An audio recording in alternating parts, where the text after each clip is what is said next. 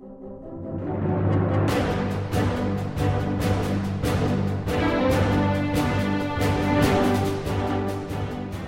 to the Verse by Verse podcast, a ministry of the Friendship Congregational Bible Church. I'm Richard Church, the teacher on Verse by Verse, and I'm glad you've joined with us today as we study together God's infallible Word, verse by verse.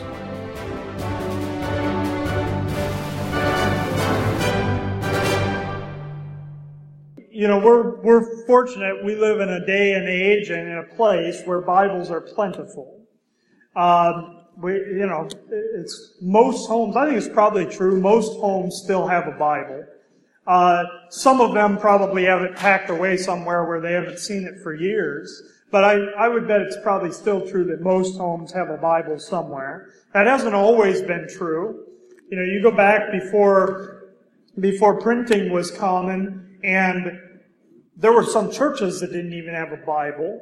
And a lot of the churches, they would have one Bible, and they a lot of times had it in kind of the vestibule or the entryway of the church there. And if you wanted to go and read the Bible, you went to the church and you stood there and read that Bible, and it was usually chained to a pulpit or something, so somebody wouldn't steal it, because they had to be copied out by hand, right? That was a pretty valuable thing that probably took hundreds, if not thousands of hours, man hours of work to put together, and they were very expensive, and everybody didn't just have a Bible in their home. We've got Bibles everywhere, and that's a great thing. The Word of God is everywhere, but it means that in some ways we kind of regard the Bible as being kind of common. We maybe lose some of the importance of really what it is when we come to God's Word, that we are dealing with the Word of God. Yeah, you understand that God, when you begin the book of Genesis, it's God's Word that actually forms this whole creation that we live in, right? God spoke and things happen. God said, "Let there be light," and out of nothing light comes. Right? That's the power of the Word of God, and we have it here in a book. Now, you aren't going to call things into existence by reading the Word of God, but there's power in that Word of God. There's power to take a dead, lost sinner and give them life and make them a part of the body of Christ and join them to Christ and raise them from the dead spiritually. That's the power that's in the Word of God. Maybe it's something we ought to get out and read once in a while, right? And get serious about it and learn it and study it and take the words off the page and put them down into our heart where they can do some good and make some difference. What a privilege we have to have God's Word. And you have the completed Word of God. There's no more of the Bible yet to be written. It's complete. When the last words of the New Testament were penned in the first century, the Bible was complete. You realize Moses didn't have the complete Word of God. Daniel didn't have the complete Word of God. King David didn't have the complete Word of God. They had part of it. They had up to what had been written to that time. We've got the completed Word of God.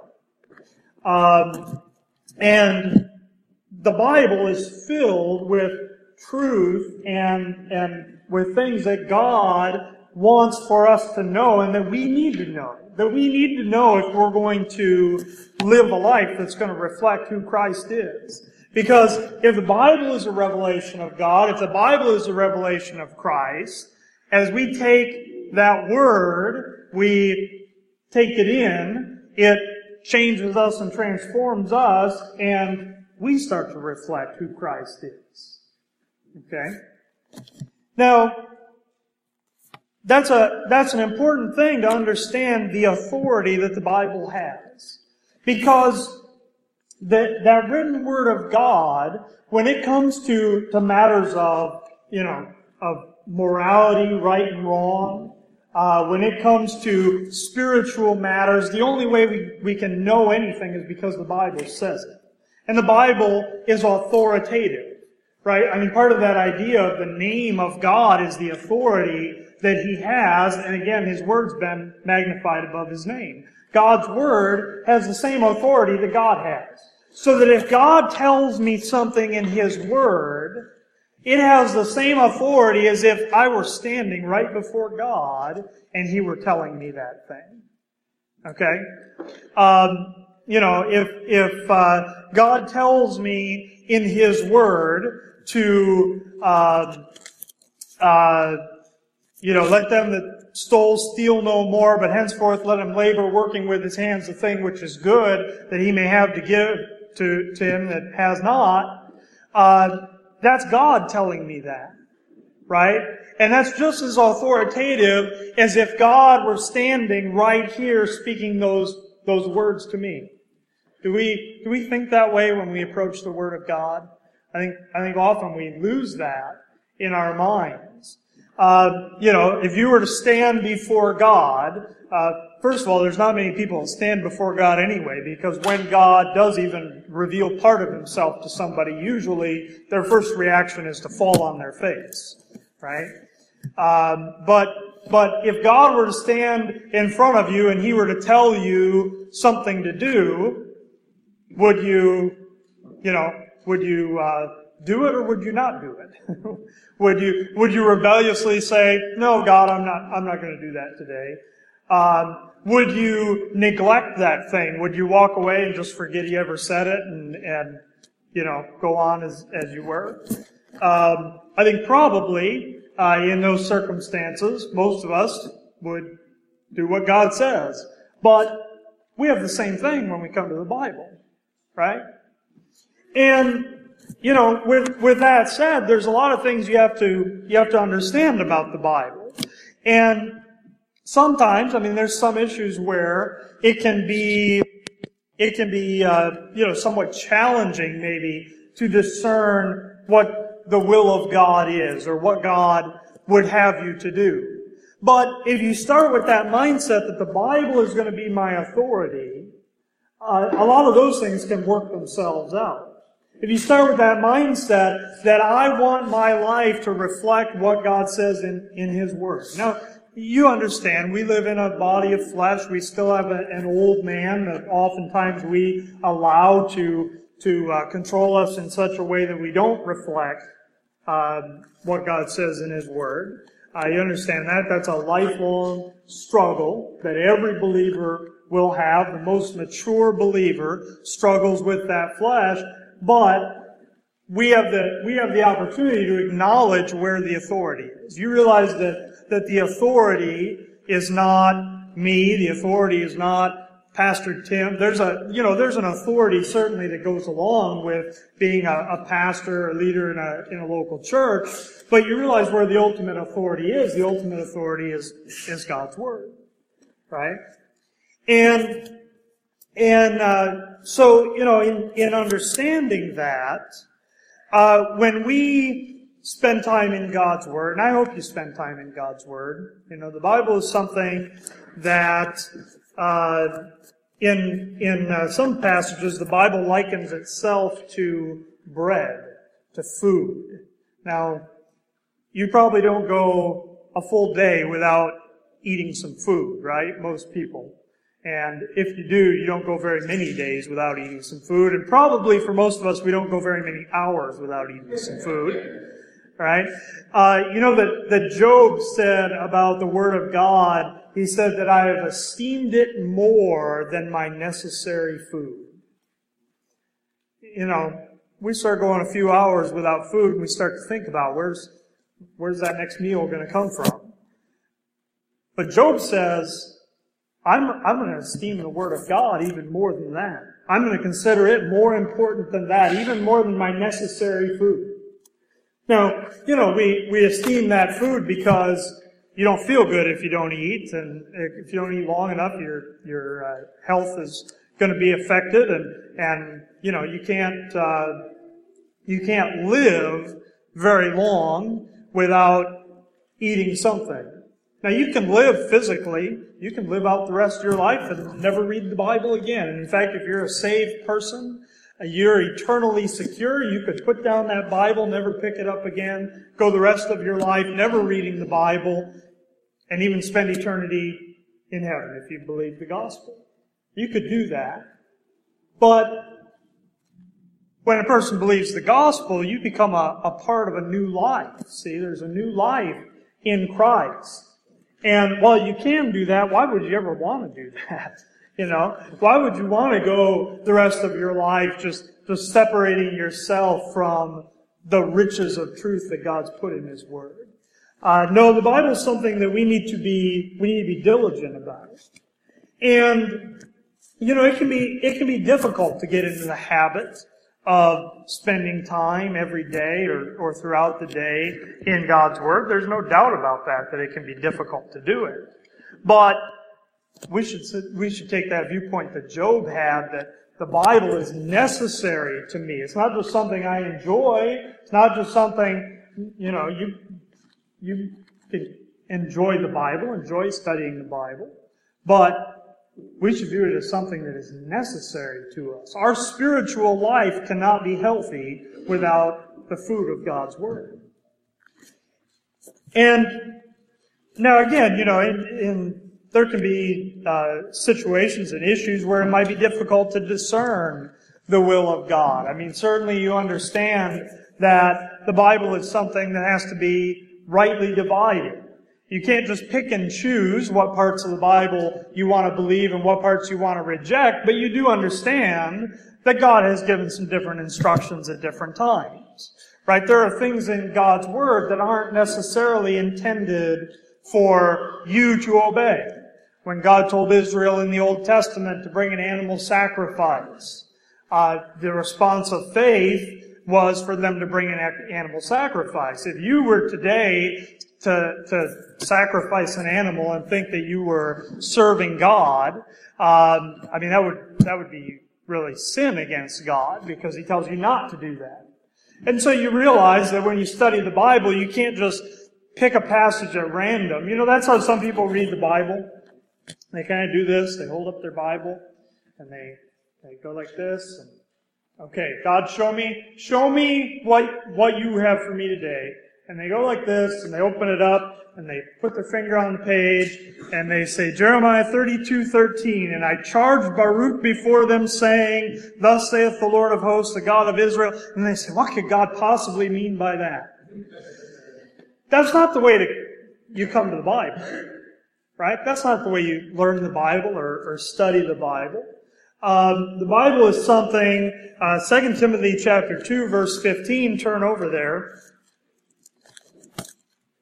Right before the passage that we started in as our text, in 2 Timothy 3, 2 Timothy chapter 2, Paul is also talking about the suffering that goes along with serving the Lord, the hardness that there is to be endured if you're going to be faithful to the Lord.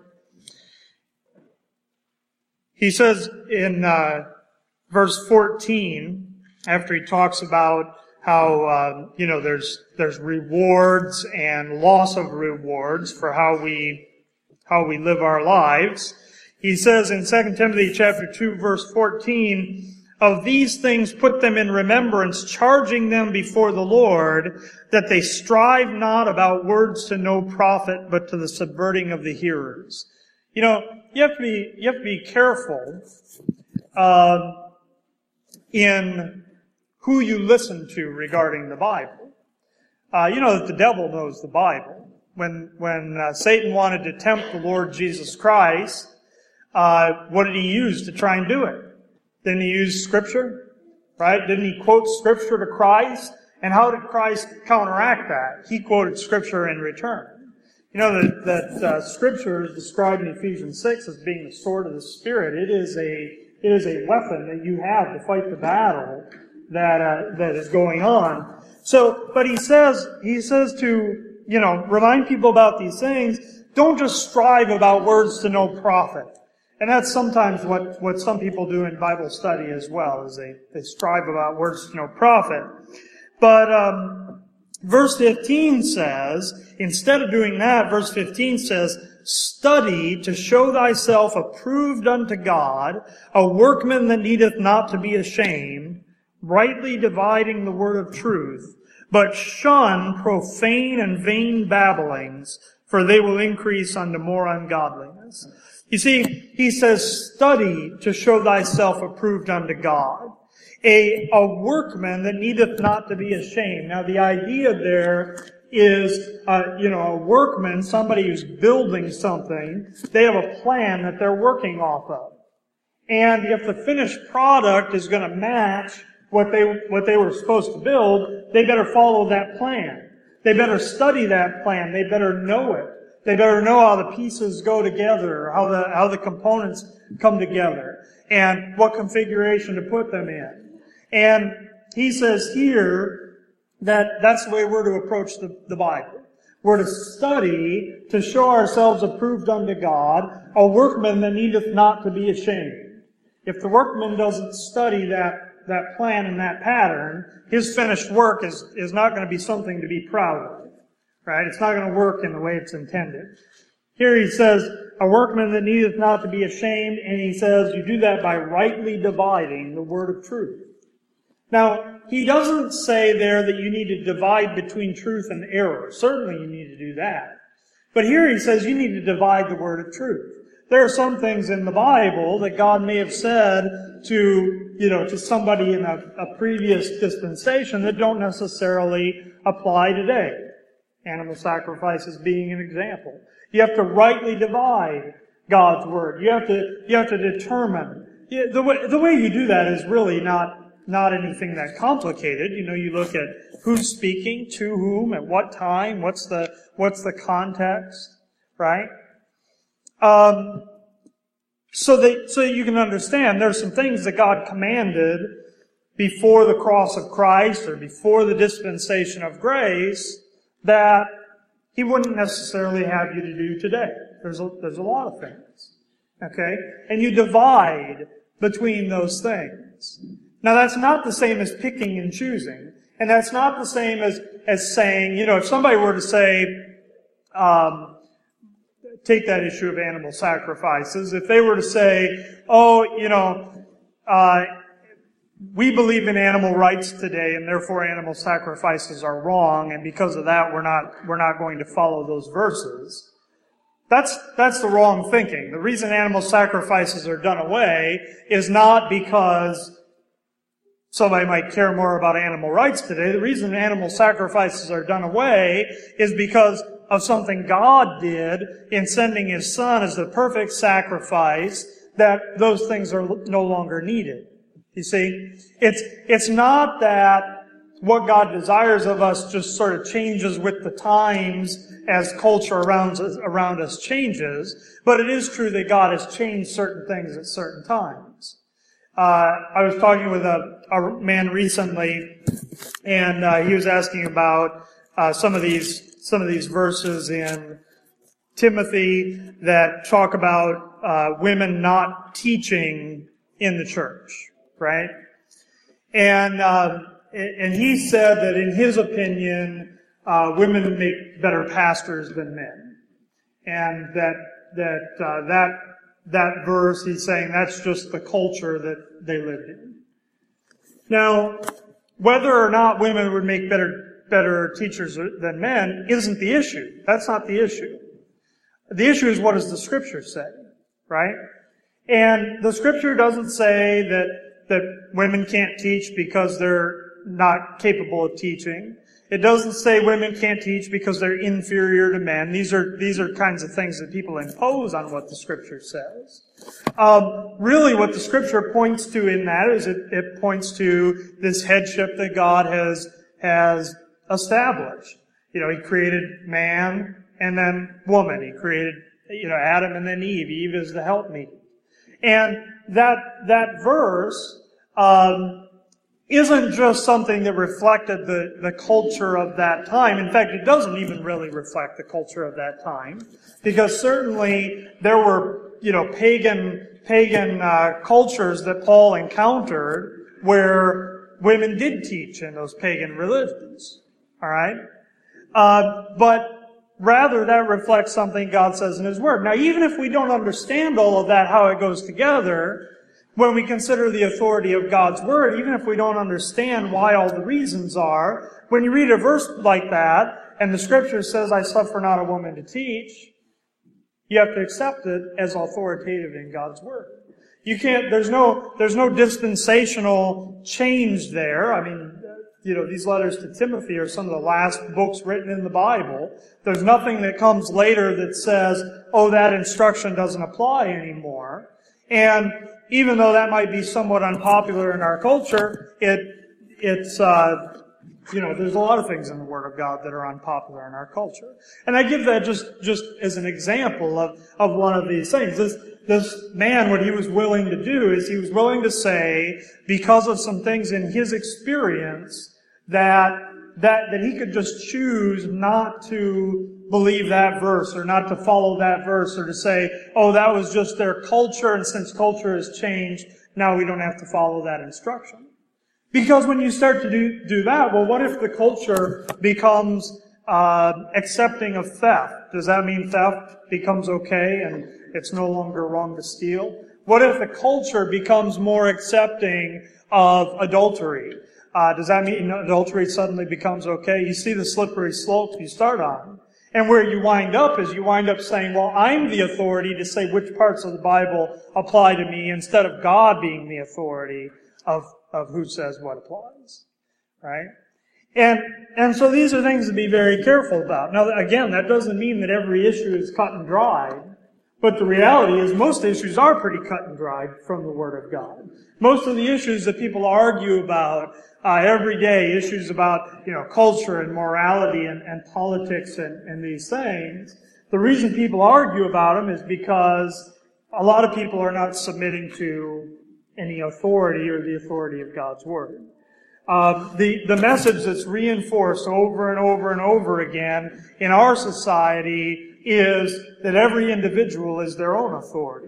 You make your own truth. What works for you is good for you, and what's true to me is true to me. And that's something that is in complete opposition to God's Word. And so, one of the reasons I think sometimes we don't spend the time that we ought in the Word of God is because we're afraid God might tell us to do something that we don't want to do, and we think that by ignorance we'll be okay. I can just say, oh, I didn't know you wanted me to do that, or I didn't know you didn't want me to do this thing in my life. There's no excuse. And it's certainly no excuse in the day and age in which we live where we have that word. And so I'm not saying that you should approach the Bible as just this list of rules and regulations. If you spend time in God's Word, what you're going to find is you're going to find a wealth of truth there that will speak to every area of your life, and it'll transform your life. And it'll bring joy and peace into your life because you can recognize the goodness of God in recognizing His authority. And that's a lot of times the problem, is that we might kind of theoretically believe in the authority of God, but sometimes we question His goodness. Sometimes we question not whether He has the authority to say something, but whether it's really good. We probably wouldn't admit that out loud a lot of times, but that's the case sometimes. We see some instruction that God gives, and we think, that might be good for somebody else, but I'm not sure that's good for me. And we call into question the goodness of God, when the reality is everything God tells us in His Word is for our good. And that's why we're a Bible church. Okay? It's not a church creed or a confession that is the authority. It's not a pope that's the authority. It's the Word of God Himself that He's written and inspired, and we didn't talk about preservation, but that He's preserved for us, that we can put our trust in. And if we really believe that God is good, we can believe that what He tells us in His Word is good and is good for us. And there's great peace that comes when you submit to the authority of God. And you recognize God for who He is and His Word for what it is. It can raise some questions sometimes, and when the Bible comes into conflict with something maybe that we were taught by our parents or taught by a church or taught, there's some conflict that comes up there. But understand where the authority is, and that's in God's Word itself. And of course, the most important thing for you to understand about that, about the Word of God, is what God has said about the work of His Son. Because it's that authority of the Word of God that first points out our sin, and it shows us that we're unrighteous before God. That's a difficult thing to submit to understand that we're unrighteous before God, that we can't be good enough to have eternal life. But then you learn from God's Word that He sent His Son, the Lord Jesus Christ, to pay the price for that sin. And there is no sin that you've ever committed or ever will commit today or tomorrow or next week or next year. There is no sin that was not paid for by Christ on the cross of Calvary. And God has said that for anybody who will trust what Christ did, He will give you eternal life as a free gift. You can't earn it. You can't pay for it. If you had to pay for it, you wouldn't have enough to pay for it. You can't get it in that way. You can't be good enough to have eternal life. And God cannot just overlook sin because He's just. But He's provided a way in Christ that His justice is satisfied, that Jesus Christ paid the penalty that you and I owe. Christ didn't have any sin of His own to pay for, but He paid for your sin and my sin on the cross of Calvary. And when we trust what Christ did for us, God says, I give you eternal life and I count you as righteous. He takes and crosses out that sin debt in the records of heaven, and He writes in righteousness, and He puts it to your account. And we can thank God for that. Now, if we don't recognize the authority of God's Word, none of that means anything. Okay? But that's what God says in His Word.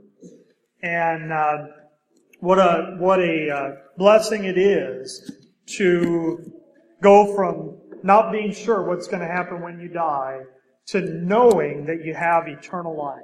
Because that's the mindset of the believer. The believer knows they have eternal life. There's no guessing about it or just hoping it might happen, because God's Word is the authority, and it says that all those who believe in Christ have eternal life. Let's close there with prayer. Lord God, we thank You for these things from Your Word. We pray that we would give it the proper place in our lives, and that You would, through Your Holy Spirit that dwells in believers, that You would help us to understand that Word, how to apply it. We pray that we wouldn't be rebellious, that when we come to something that we see in Your Word and we rightly divide it and we see that it applies to us, that we wouldn't be resistant or hesitant to follow what You tell us there, that we would be just as obedient towards Your Word as if You were standing in front of us, speaking those words to us audibly. And we thank You that You've given us this book that You've magnified above Your name. And we pray that we would not only learn it ourselves, but share it with others. And we thank You in Jesus' name.